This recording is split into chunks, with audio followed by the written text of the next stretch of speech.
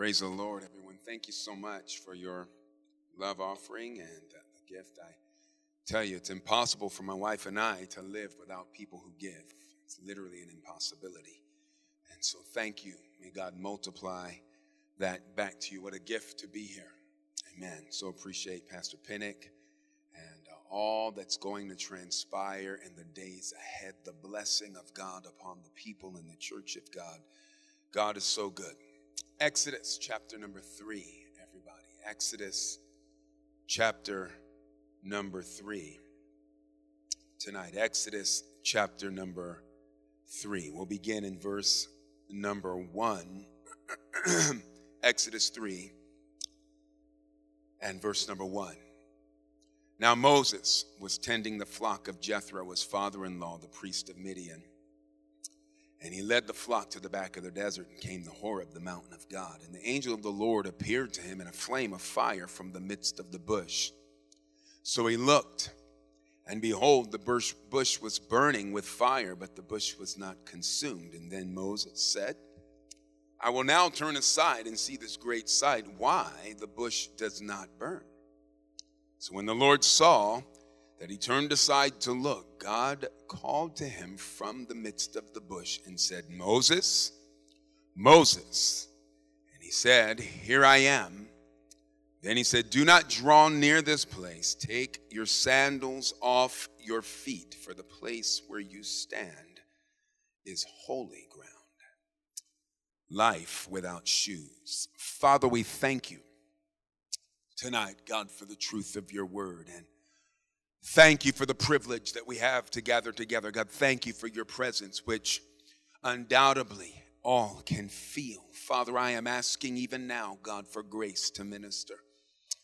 God, that you would give us truths that our lives can be built by. God, you said the entrance of your word gives your servants light. God, let it be tonight that your word provides so much insight, gives direction. Let it be a lamp and light. I give you praise. Help me to minister as I ought. God, please give revelation. Give revelation to every one of us. Help us in Jesus' name. Come on, say amen, everyone. Life without shoes. Let me talk to you first where God meets man. Verse 1 of our text, it says, Now Moses was tending the flock of Jethro, his father-in-law, the priest of Midian, and he led the flock to the back of the desert and came to Horeb, the mountain of God. This is the day that was in the life of Moses that began like every other day in the life of Moses. It is no different than last week. It is no different than last year. Moses had been doing what Moses is doing right now for the past 40 years. Matter of fact, another translation of the Bible says it like this. One day while Moses was tending the flock. One day. The idea is that he has been doing this same thing in the same place for many years. That in essence, this is not something that is out of the ordinary. This is not something that has, flashes in the sky, that this is going to be a different day. In essence, that in the midst of the daily affairs of life, God showed up in the burning bush. Moses simply turns aside at this incredible sight. He sees this. He wonders to himself. That draws some kind of movement within him that he is now compelled to go toward this. And as soon as Moses turned aside and took steps toward that place, God, Moses! Right here, everything changes. God says, Moses, remove your shoes. That Moses has been here before. He has possibly walked by that same bush before. He has been in this same desert, living and working and walking and doing all the 40 years worth. But today, God says, remove your shoes. You know what this says? I need you to lock in with me. Come on, look up here. You know what that says? That says this: the ground that was normal yesterday has become holy today. The ground that was just ground that you could just do whatever you want. Hey, that was yesterday. But that same ground today is holy. Have you ever had a moment like this? Have you ever had a moment where you are doing what you have always been doing, nothing out of the ordinary? You're going where you have always gone. You're living how you have always lived.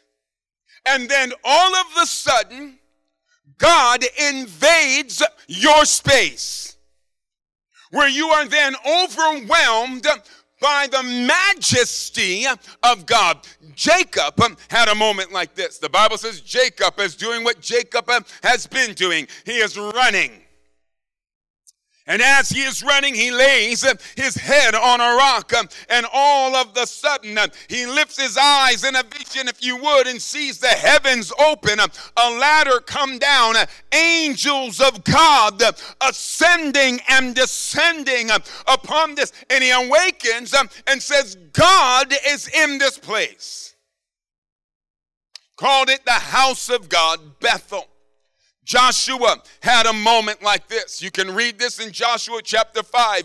He is looking at Jericho and he is pacing back and forth as he's trying to figure out, as the commander, how he's going to overcome this incredible situation. And as he's going by, the Bible says he notices a man off in the distance. And the man has a sword drawn, and he walks up to him like a bad commander and says, hey, are you for us or against us? And the commander says, no.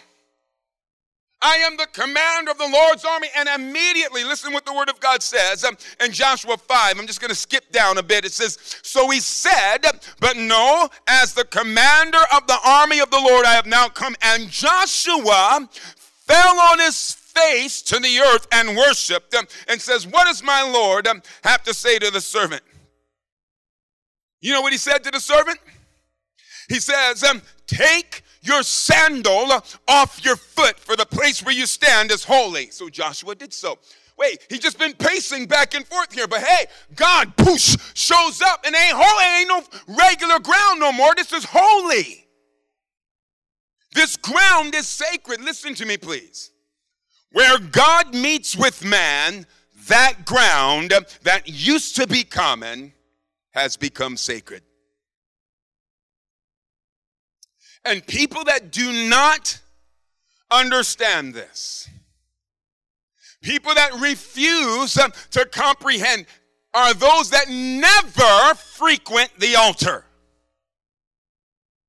They are never then changed from glory to glory. The common in their life remains common. These are those that will come to church and leave. They'll come into the sacred presence of God, hear the word of God, feel the presence, and can leave as though it was nothing. They never, ever come in and have these divine aha moments where God steps into the mundane routine of life and rearranges their fixed furniture. Hello, somebody. Here's Gideon. He is threshing wheat. Why is he threshing?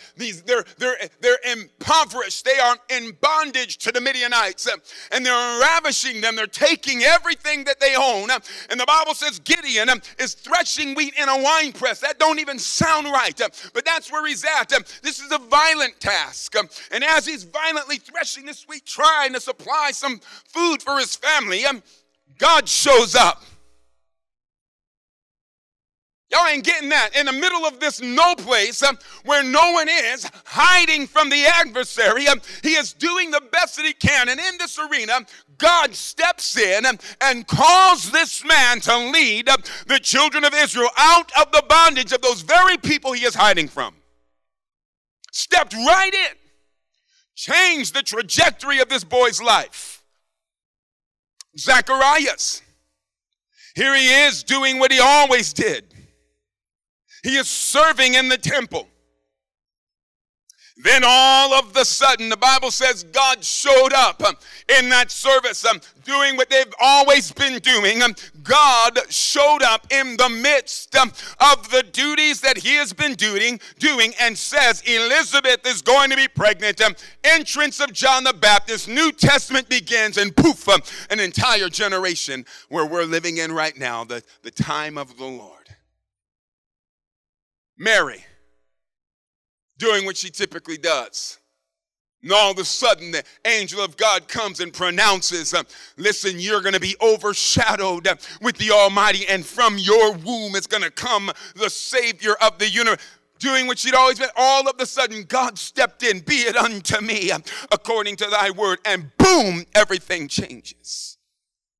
Paul traveled hundreds of times down that old dusty road to Damascus. But this time, if you read the scripture in Acts 9, the Bible says this time, heaven opened and God came down. And when God came down, the Bible says, and all of a sudden a light shined from heaven.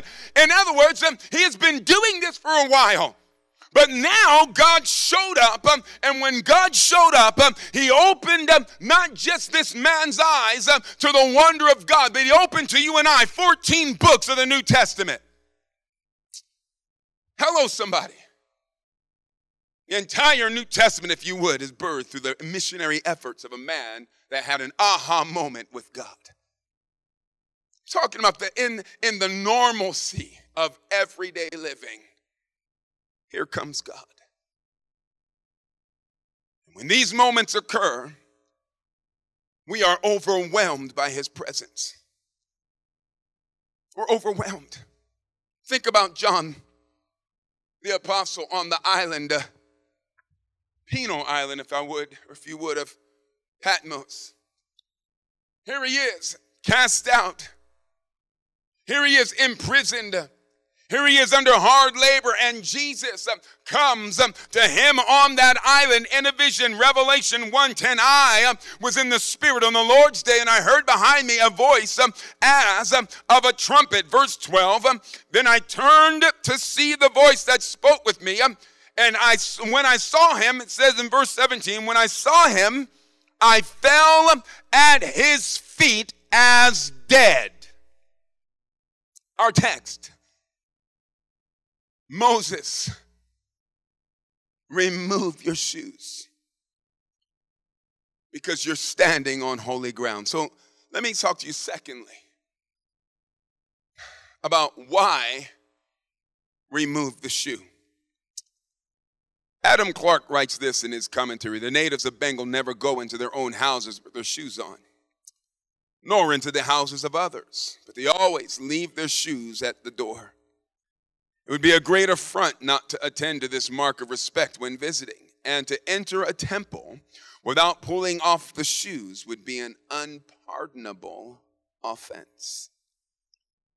In Asian or Oriental culture, Samoan culture, they remove their shoes before entering their house. They don't want the filth. They don't want the dirt, the places that have been trod throughout the course of the day to be brought into the place where they live. So remove your shoes because we live here. Take your shoes off because we'll have to live with the residue when you leave. Exodus chapter 3 and verse 5.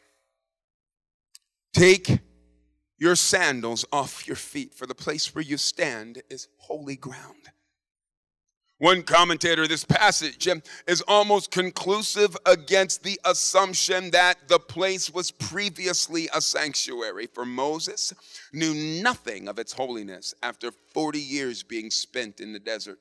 It became holy by the presence of a holy God. How many believe God is here? I mean, God is here. God, you come where you're wanted. I pray that, oh God, come, for we want you here.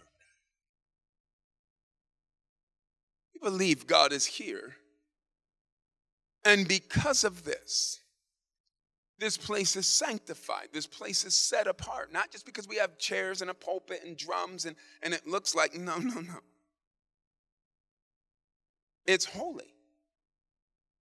Even though it used to be something else besides a church. I mean, I preach all over the place. And so sometimes I'm preaching in movie theaters.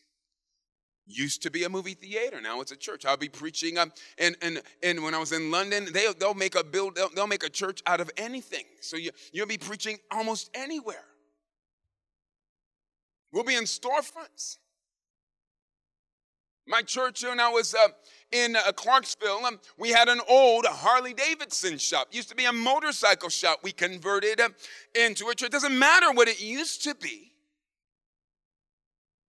When God comes in, it is now holy. Once this is known, that knowledge then demands that there be a removal from things within us that we know are not holy, that are dirty. Think about this. Moses is captured by that bush. He takes steps up toward this place, and immediately God says, remove your shoes. You're on holy ground. This strikes me. I say it again because it's the same ground. This ground is holy. It's the same dirt right here as it was when I was right there. It's the same dirt. But God said, no. Remove your shoes. In essence, I want nothing from the places that you have trod, the places you have walked, the ground you have been living on before, literally littering the ground where I am standing and speaking with you. I want none of the dirt from your home.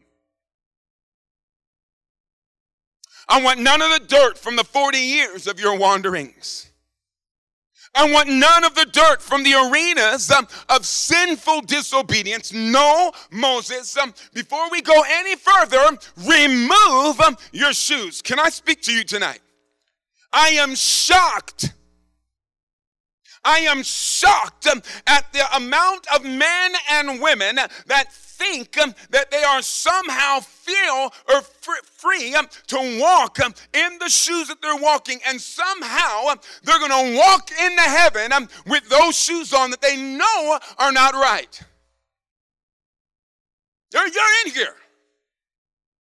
Oh, I'm going to preach this. Yeah. I let that sit there for a minute. You are in here and you know it. Listen, Moses couldn't stand in front of a bush in the desert with shoes on. But there are people that will be able to keep their shoes on, that carried them into all manner of ungodliness, carried them into adultery, carried them into fornication, and serious? They'll be able to keep those shoes on that carried them in the bars, in the nightclubs. Serious? And I know we're like, come on, preacher, I don't do them things. Keep them shoes on that carry you into the gossip that you constantly speak. Carry you into the bad attitudes that you have. Carry you into the bigotry that you carry. Oh, preach that, preacher. Carry you in to a divisive spirit that you know ain't right, but you have it in mean spirit. And God's not going to say to you or say to me, hey, you need to remove that. Serious? Folks, he's holy. God is holy. And when the man or the woman captures this revelation that he is holy, that holiness that we have captured demands a response from us. When that happens, when you capture this, you personally begin to remove things from your life that you know you're arrested. You are convicted in your own being. It's not right. You, in and of yourself, begin getting that out of your life. You know, no one had to tell me to stop smoking. Pastor Dillon didn't say, oh, Tony, you know you're going to go to hell if you're smoking them cigarettes. No, he didn't say nothing. Why? Because God stepped in. And no one had to tell me to get rid of mine. No one had to tell me to dump all the music and junk that I was listening to. No one had to tell. Why? Because God entered in. I had a personal encounter with a holy God, and he began telling me that, you know what, you can't live for me and walk with me and walk with that at the same time. You can't. You're going to have to stop this. You have to stop that. You have to lay that to the side. So you're going to have to remove those shoes. You know, folks, we need to highlight these moments where we have met with God in the daily chores of life. These moments right here change us. Moses, remove your shoes. But see, today, people say, why? Why I got to remove my shoes? I don't like people looking at my feet. Trust me, we don't look at your feet either. All feet are ugly and they usually stink.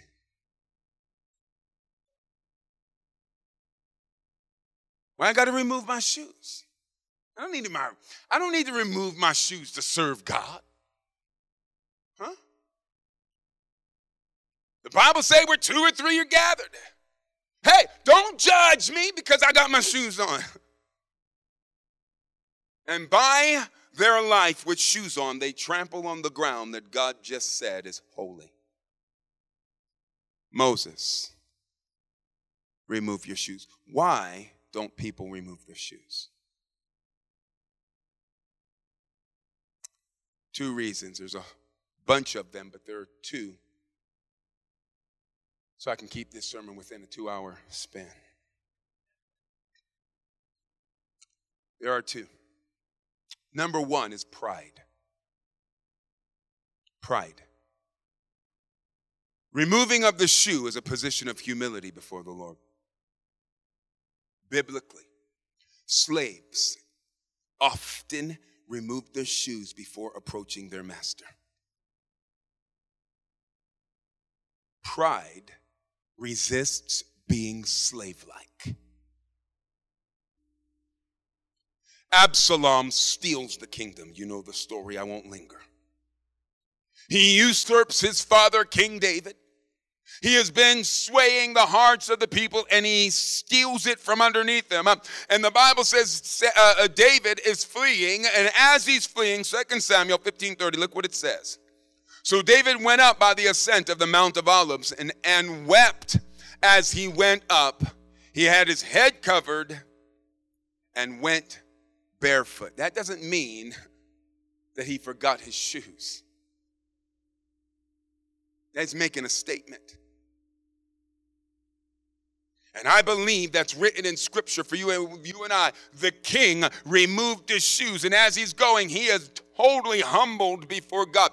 It is a sign of reverence. It is a sign of humility. Moses, remove your shoes. And we get the picture that he does it immediately, removes his shoes. You say, how do we get that picture? Because God continues speaking to him. Now, I'm a father.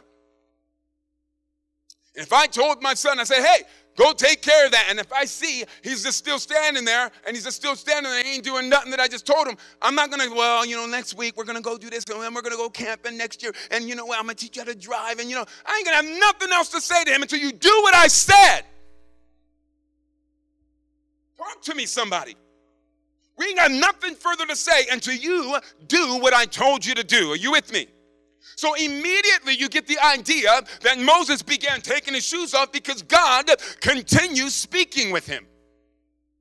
Let me tell you something. God will stop speaking to the man or the woman that will not reverence him.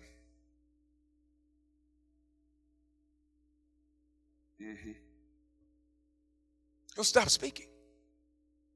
We'll have nothing further to say until you and I obey.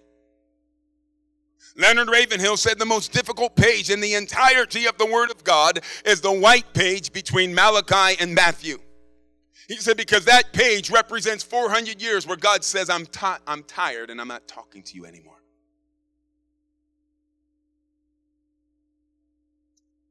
Jesus, why do you call me Lord and do not do the things that I say? You know, people today, God is speaking to me, but they never remove their shoes. There's no removal of things that they know. And listen, it's not just you. In one moment, it's just you know, but sooner or later, that becomes your character and there's a resistance. And then people begin to know that there's things in your life that are unholy, just as you know it.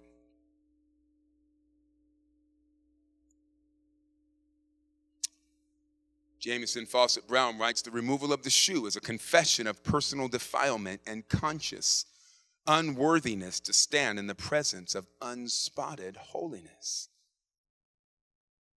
We're conscious of this. How can we stand there with our shoes on? So pulling off the shoes, one person says, was therefore an emblem of laying aside the pollutions contracted by walking in the way of sin. Let those who name the Lord Jesus Christ depart from iniquity. You know, to depart from, you have to first recognize, I've walked in. And pride resists that. The second reason people will not remove their shoes is for comfort.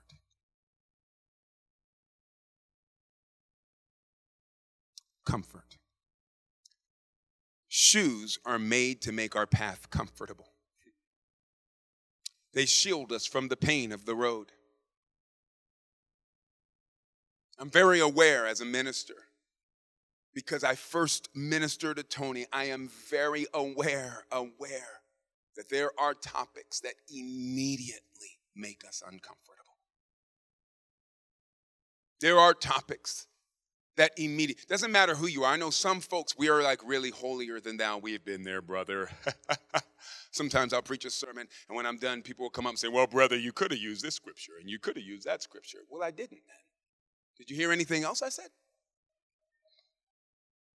So I understand that, well, if there's some you've already walked and you know, okay, I get it.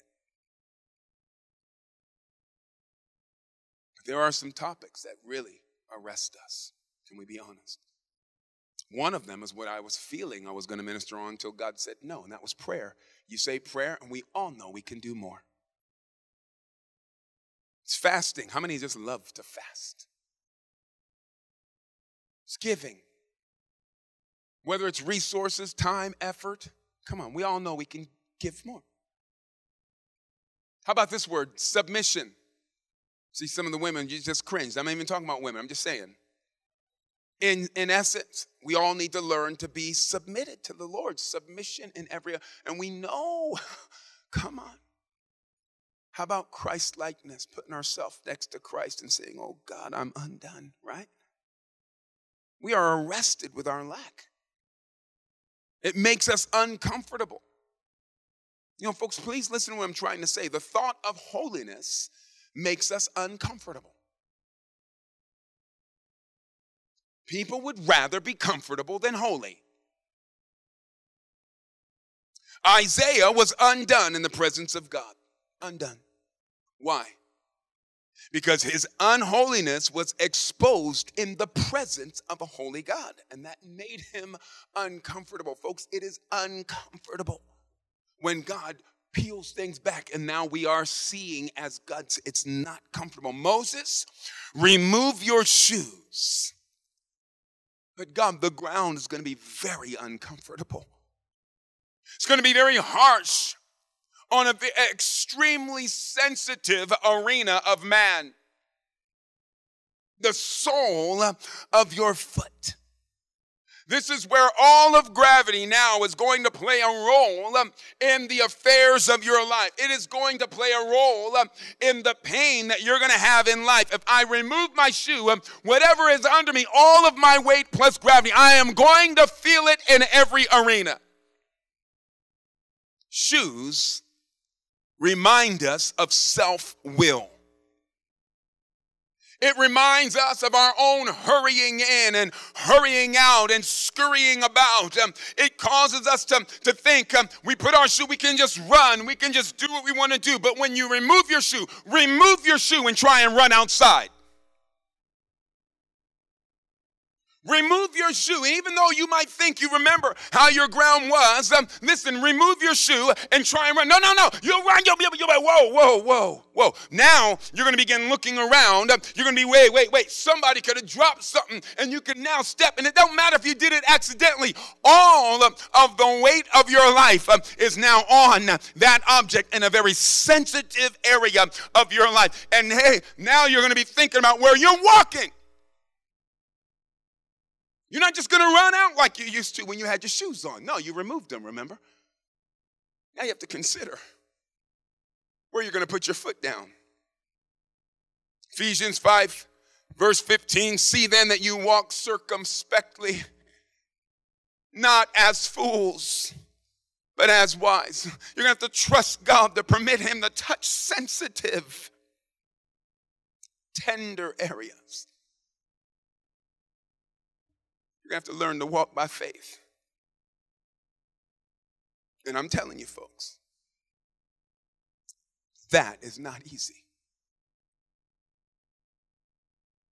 It's not easy. It's not comfortable to walk by faith. God taught Paul this early, blinded that boy. Fell off that horse, had scales on his eyes, needed someone to lean or to walk him about. He's used to doing it himself, but not anymore. Someone else is going to have to go. I'm telling you, folks, that is not a comfortable place to be when you don't have shoes on and you have to walk by faith. You're going to have to trust God in some tender areas. Moses, remove your shoes. Let me close with a life without shoes. 1 Peter chapter number 1 and verse 15, it says, but as he who called you is holy, you also be holy in all your conduct, because it is written, be holy, for I am holy. That we say, not just that God is in this building or God has stepped into this facility or that this place has become a church house. No, we say, God, you live here. God, you have taken residence inside this man. And if this is the case and we're honest, then our lives should follow the same pattern that I'm speaking. How can the dirt in the desert be more sacred than you?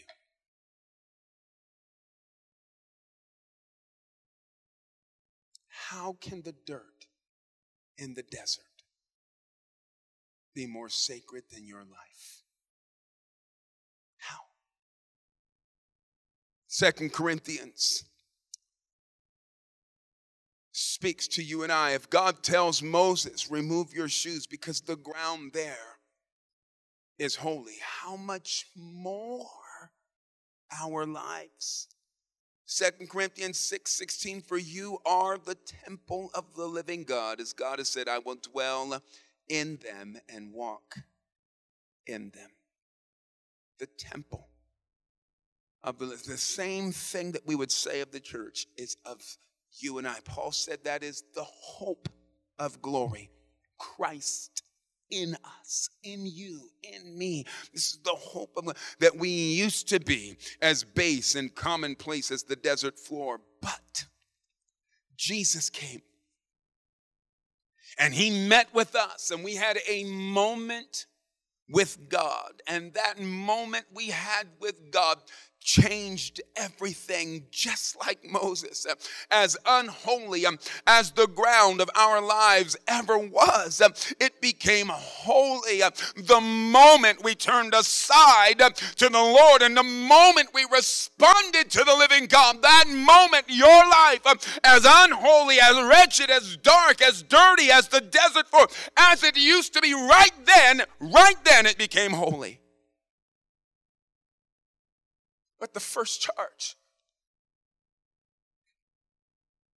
you want the law of first mention?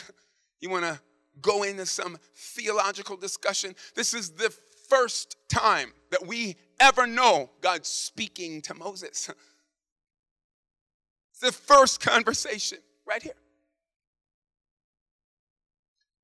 And God wasted no time. Moses, when he saw that he turned aside, speaks volumes to me just as an offshoot that obviously maybe God had been trying through the years, but he saw this got him. He saw he turned aside. Moses, immediately, here I am. God, remove your shoes. He didn't say, well, you sit there for a little while and then, bask in my presence. No. Remove your shoes. The Word of God teaches that there is a generation that treats the sacred with contempt. And I truly believe we are there right now. I believe that with everything in me. We're a time where people are walking all over the sacred things and feel nothing. They feel nothing. Can I just ask, as I dwindle this down, are you walking on the sacred with your shoes on? The soil at the foot of the cross soaked up the precious blood that spilled from the body that was broken for us. And even the centurion standing there had to lower his head, had to remove his shoes, if you would, and say, what have we done?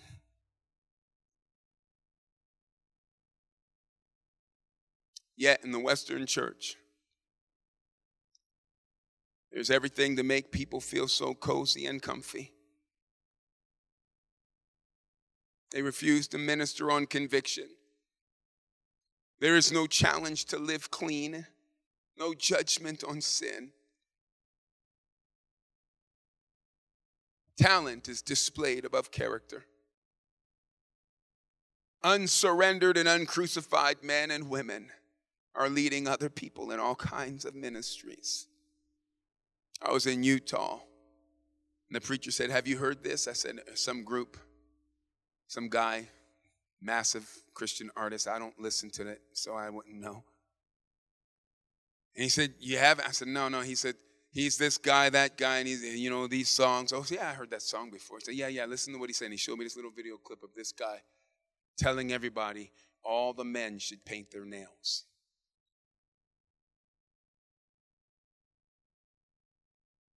He's leading a bunch of young folks. And all these young folks are hearing this guy. And this guy's got each nail painted different. Serious? These are those that have knowledge of the very thing and the very text I'm speaking of. These would be those that say, I am serving, I am loving, I am worshiping, I'm trusting God. Yet Moses removed his shoes. Can I say something? Listen, God is going to deal with Moses' shoes and tender areas of life. He's going to. He's gonna have to. Moses had failure. He's 40 years in the running. God's going to have to minister to that. Moses in loneliness. He has no friends. He's got no family. He's isolated. He's unequally yoked now. God's going to have to deal with this. He's married to someone who is not with the same convictions. And because of that, he's going to have to deal with his compromise. What compromise? He refused to circumcise his own son. He's going to have to deal with the fear that he harbored for 40 years. You say, what fear? This is Moses. No, Moses had incredible fear. And that's what kept him in the wilderness for 40 years, for the fear of facing Moses. It wasn't until he decided to go that God says, oh yeah, by the way, Pharaoh is dead. He will have to minister to these very sensitive areas. But he will not do it with a shoe separating them. If some folks won't let God speak to them, I tell you, a half inch is going to send them to hell.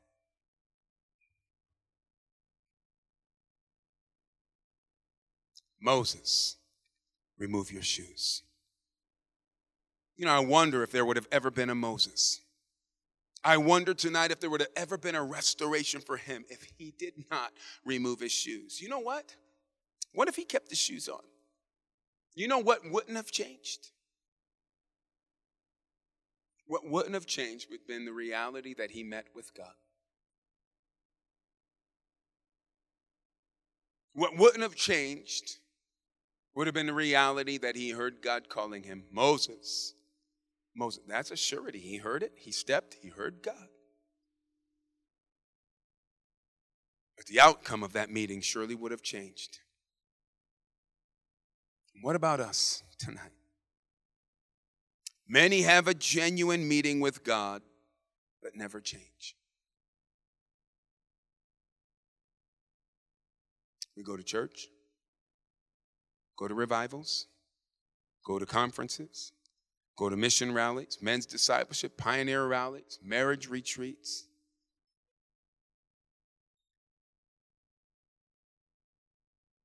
We never change. Why? How can this be? Could it be that we want to live our life with our shoes on when God says, no, remove your shoes? The arenas of our life that God yearns, that God, you just and watch what God does. We need to live our lives with the thought, God, you live here. Let's live our lives barefoot for Jesus. Let's live our life without shoes. I want nothing separating me from you, God. Nothing. I was preaching this in Toowoomba, Australia. Had a visitor come in. I was preaching it. A new lady came in. And as I'm preaching, I got to this part. She took off her boots. You're missing what I'm saying. Let's live barefoot for Jesus. God, you have all of me, even the tender area right here. Let nothing separate you from God. He's holy. Do the best that you can to respond to God. As the days begin progressing forward, all that we know and have learned of God, I charge you before God. You know arenas of your life that you've got to lay before. I am charging you before God. Don't ignore it. Just remove your shoes. Bow your heads. Close your eyes with me. Oh God. Father, thank you tonight. God, thank you.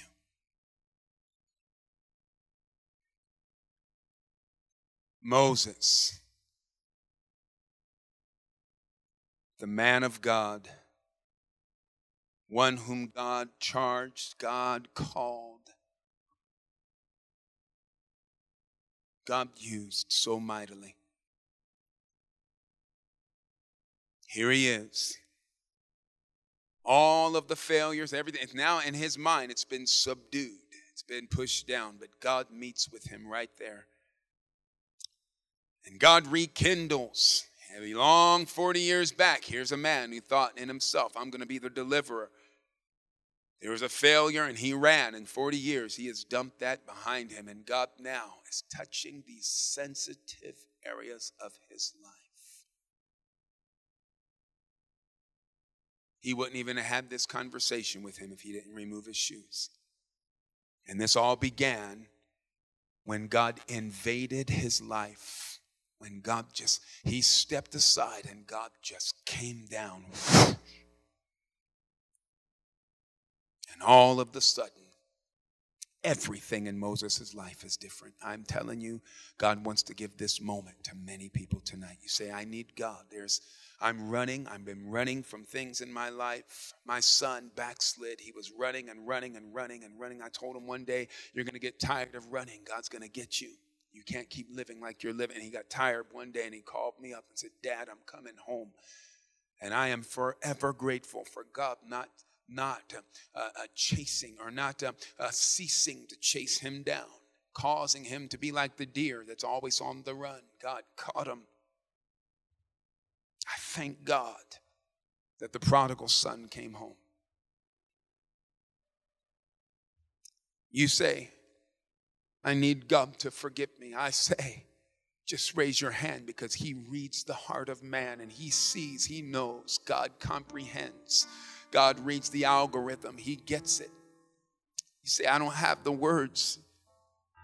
Just say, I need God to forgive me. And I'm telling you, God will. Would you respond?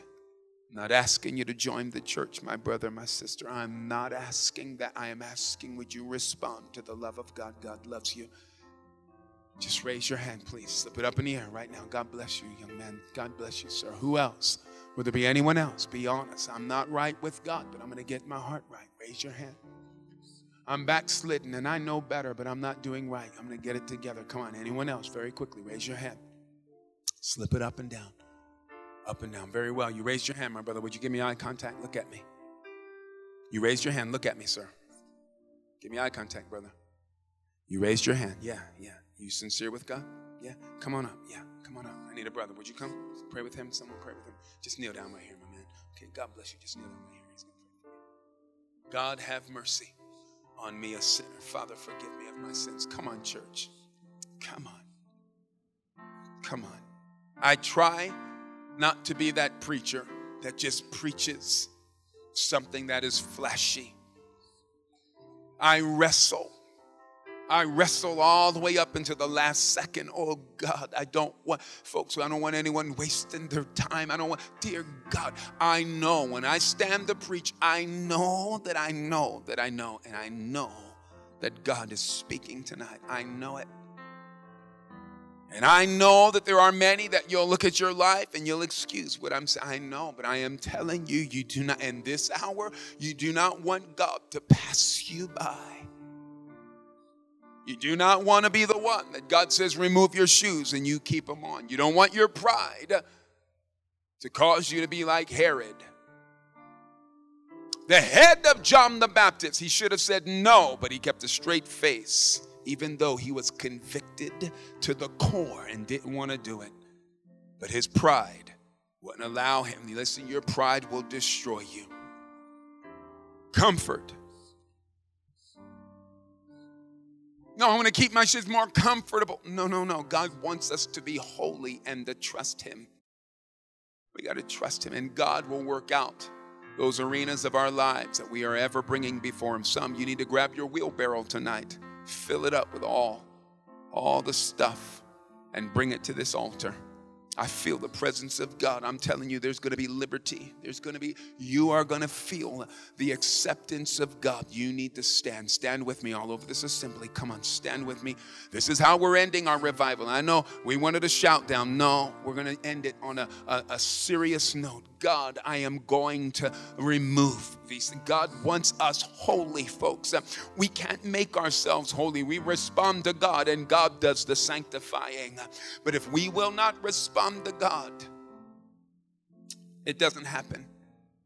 And then you stay the same. You come and go and you stay the same. 20 years ago, and you're still the same. Yet God has so much greater for us. The ground of your life is holier than the dirt of the desert. If you believe that, you come to the altar and you kneel down before God with some confession. The altar's open. You come tonight. Come on. And be as brutally honest. I don't care if you have to sit and speak under your breath. You be as brutally honest. Remove your shoe. You know what, God, I've got an attitude problem. You know what, God, I've got this problem. I've got that. You know what, God, some, you got a lust problem. You know what, God, I'm taking this off. Some, you step in arenas and you go places you ought not. You know, God, you know what, God, I'm tired of doing this. God, I'm driven by the lusts of my flesh. Not just the lust in sensual, but just my flesh dictates how I respond, how I act, how I live. And I am not spiritual like I need God. I am removing the shoe. I'm removing the shoe. More of you, oh God. Less of me. God, change me. God, please. That, Lord, somehow, some way, I can walk away at every meeting a bit more like you and a bit less like me. That, God, I receive a bit more of the pleasure of God in my life, in my mind, and a bit less of me. Oh, God, more of you.